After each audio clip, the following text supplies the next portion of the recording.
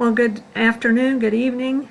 This is Reverend Kay Mortimer with Covenant Truth Ministries, and I wanted to share with you something that the Lord put in my heart today that's fresh and I'm excited about. And so I'm trusting that maybe some of you can join in and participate with me if the Lord so allows. And so I welcome you as you're able to join in. And if you're not able to join in live, certainly you can listen in at a later time. But I'd love to just share with you this word.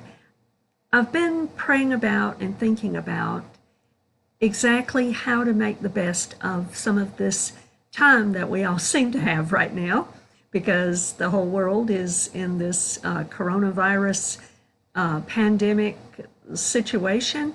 And we're not to fear in any way as Christians, because we know that God is ultimately in control. And every knee will bow, every name that is named is under the name of the Lord Jesus Christ. Hallelujah. And so we know that God will have his purposes seen and his will come to pass through this. So we look for the good that God will bring through this all.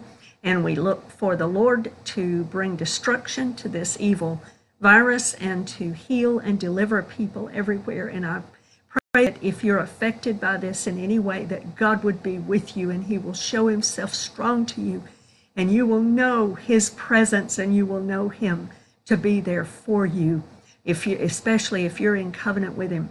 So I've been praying about what to do during this time, because I really felt like the Lord is prompting me, and there's a greater urgency to be using the time that I have left in this earth. We don't know how long we'll be here, whether we go by the gate of death or by the rapture, we don't know.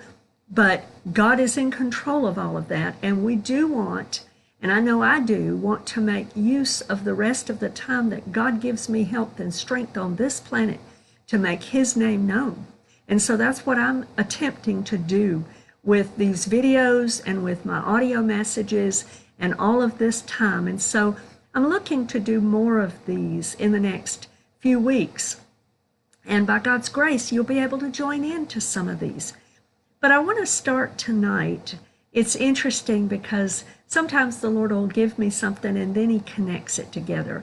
And I see how beautifully it connects together. But as I woke up this morning, I began to get several ideas. I began to talk with the Lord and he talked with me, and I could sense the Spirit of the Lord just prompting me in some discussions and in some studies and in some messages that he wanted me to share.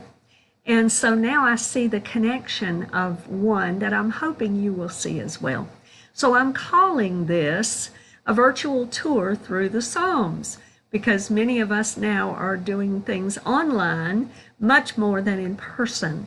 And so this will be perhaps a series, perhaps a short Bible study that I want to take us through some of the Psalms, because the Psalms always tend to be one of the books of Scripture that in times of trial or difficulty or sorrow, we always cling to, and we are looking at, and we are going to those. And so I believe the Lord would share some things with us from the book of Psalms. And I'm hoping that I can share things that God will share them through me, not me doing it, but that I can be a servant of the Lord and share those things with you that he lays upon my heart. So in prayer this morning, I just sensed the Lord speaking to me about a message on near to us, the nearness. And so I've titled this Covenant Nearness. And I want to explain that to you in just a moment. But I want you to understand from the Word of God a couple of things that stood out to me. First of all, tonight's message is going to primarily focus on Psalm 32, but I want to read one other scripture, and as a matter of fact, I want to start with that one instead of Psalm 32. In the book of Deuteronomy, chapter 4, verse 7, it says this: "For what great nation is there that has God so near to it, as the Lord our God is to us, for whatever reason we may call upon him. Now, beloved, this was written by Moses. It's the book of Deuteronomy. It was written by Moses to the children of Israel. So we recognize that the children of Israel held and still hold a very special place in the Lord's plan, and they are the chosen people of God, and we don't discount that. But beloved, the word of God is also applicable to every believer, because according to Galatians chapter 3, everyone that comes in covenant with God, every believer, is also of the spiritual seed of Abraham by faith. And so we are heirs of the promises of God. And so, beloved, what I really sensed in my spirit tonight that the Lord wanted me to share was twofold. First of all, to express the comfort of his nearness to us, especially in times like these, for those who are in covenant relationship with him. And then second, a responsibility on our end about how to respond to that. So let me do that, and I think the best way to do that now is to go through Psalm 32, and that was a portion of this scripture is the one that the Lord gave me that connected with that.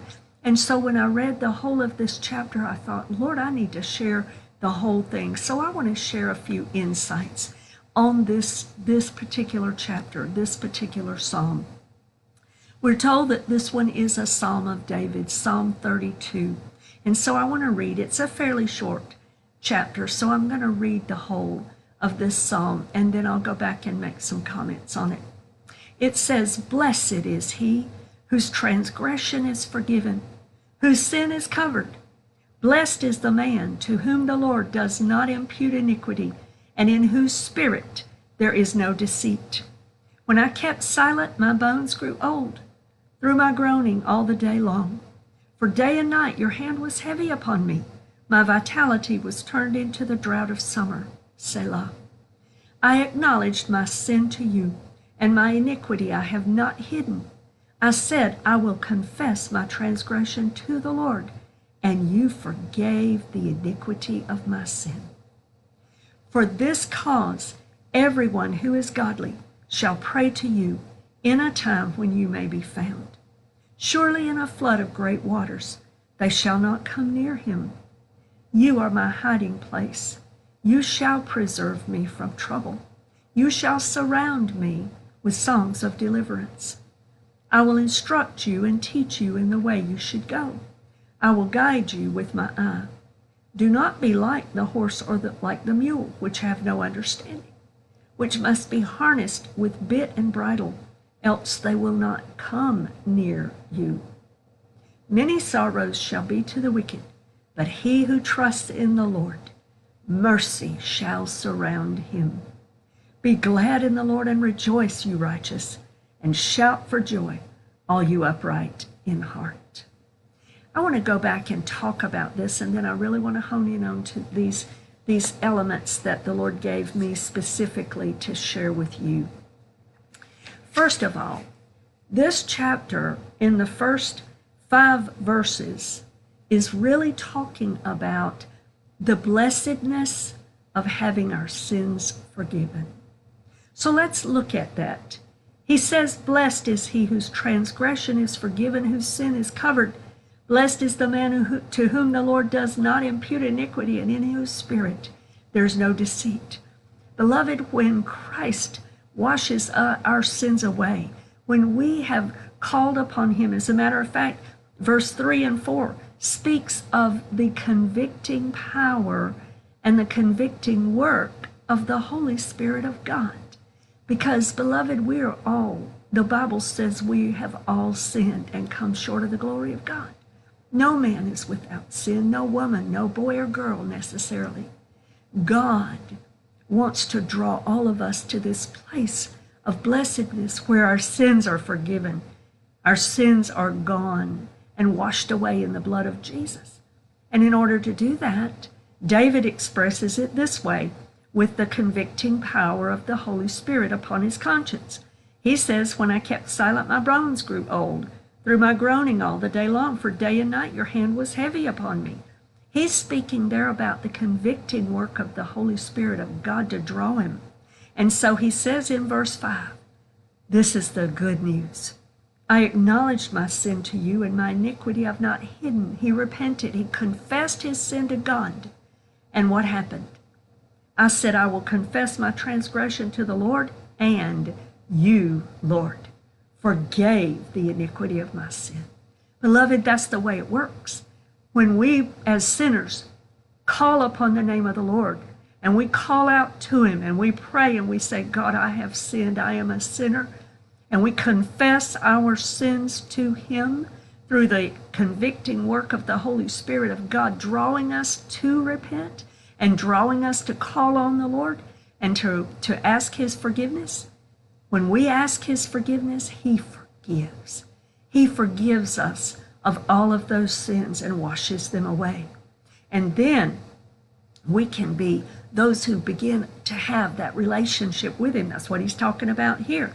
That for this cause, everyone who's godly shall pray to you in a time when you will be found. It talks about our communion with God because, beloved, entering into a relationship with the Lord is exactly that. It is a covenant relationship. It's as if you marry him, so to speak. It's like being married to a husband or a wife. And you join in and you begin a brand new life together. You begin a relationship together.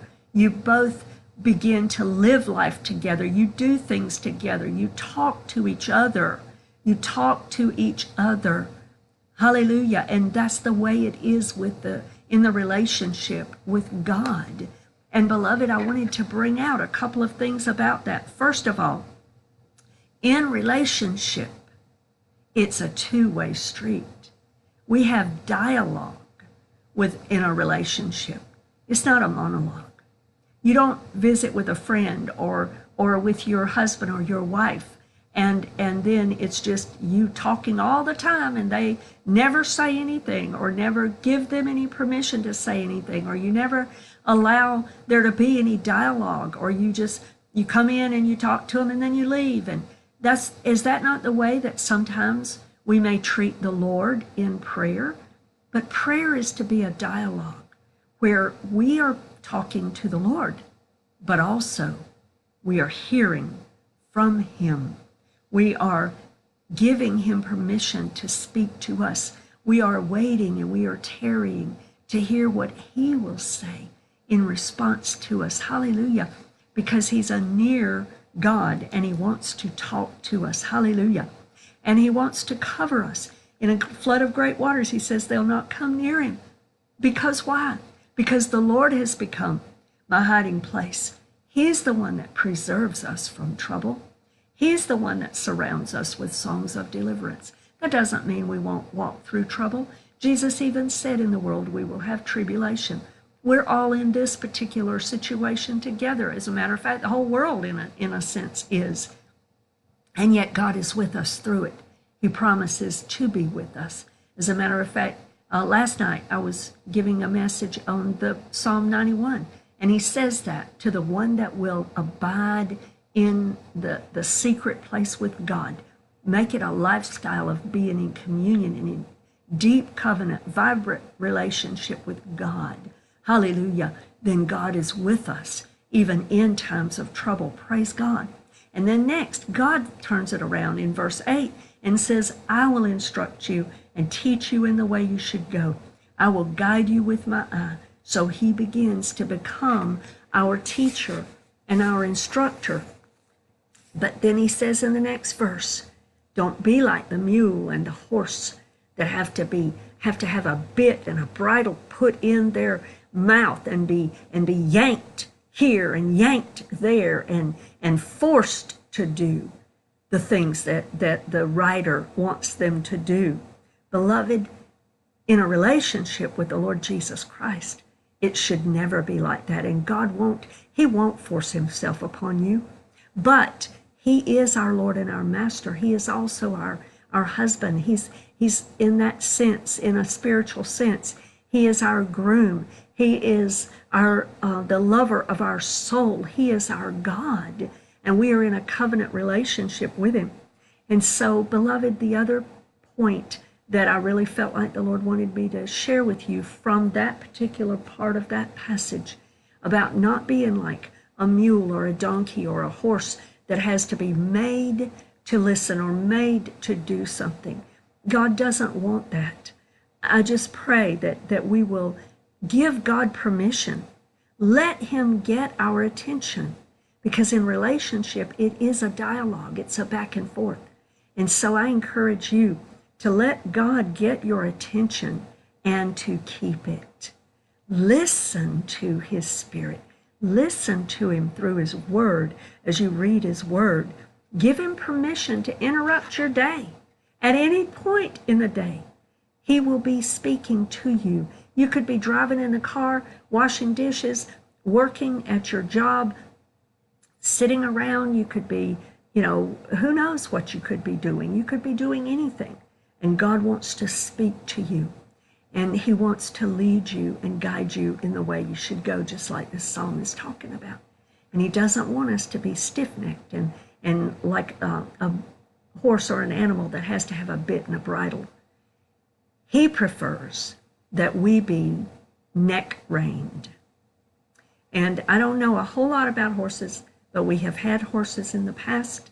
And I do know this, that a horse that is neck-reined is a horse that can be so gently led that all the rider has to do is just touch the rein to the side of his neck, and he will do exactly what the rider wants. He just feels that light touch on the neck, and he knows to go this direction or to go that direction or to go forward or whatever.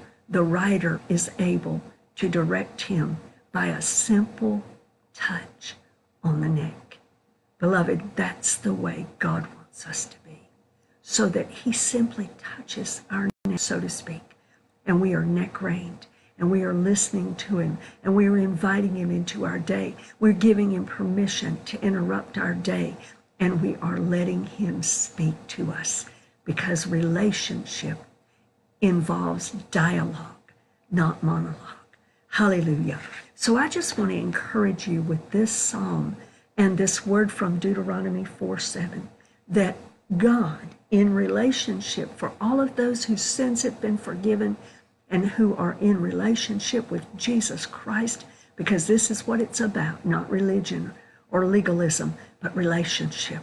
And for all of us, oh, hallelujah, God is so near to us for whatever reason we may call upon him.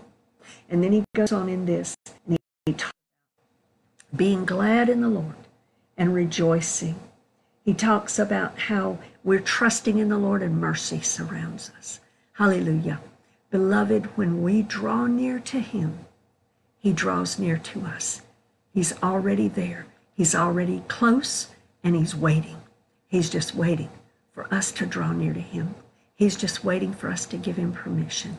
So I pray that God will bless you through this word, and that he will draw you into a deeper relationship with himself.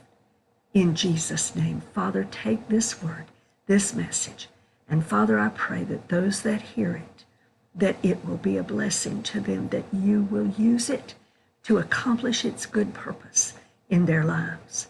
And Father, I thank you that you are a God that is very near to us.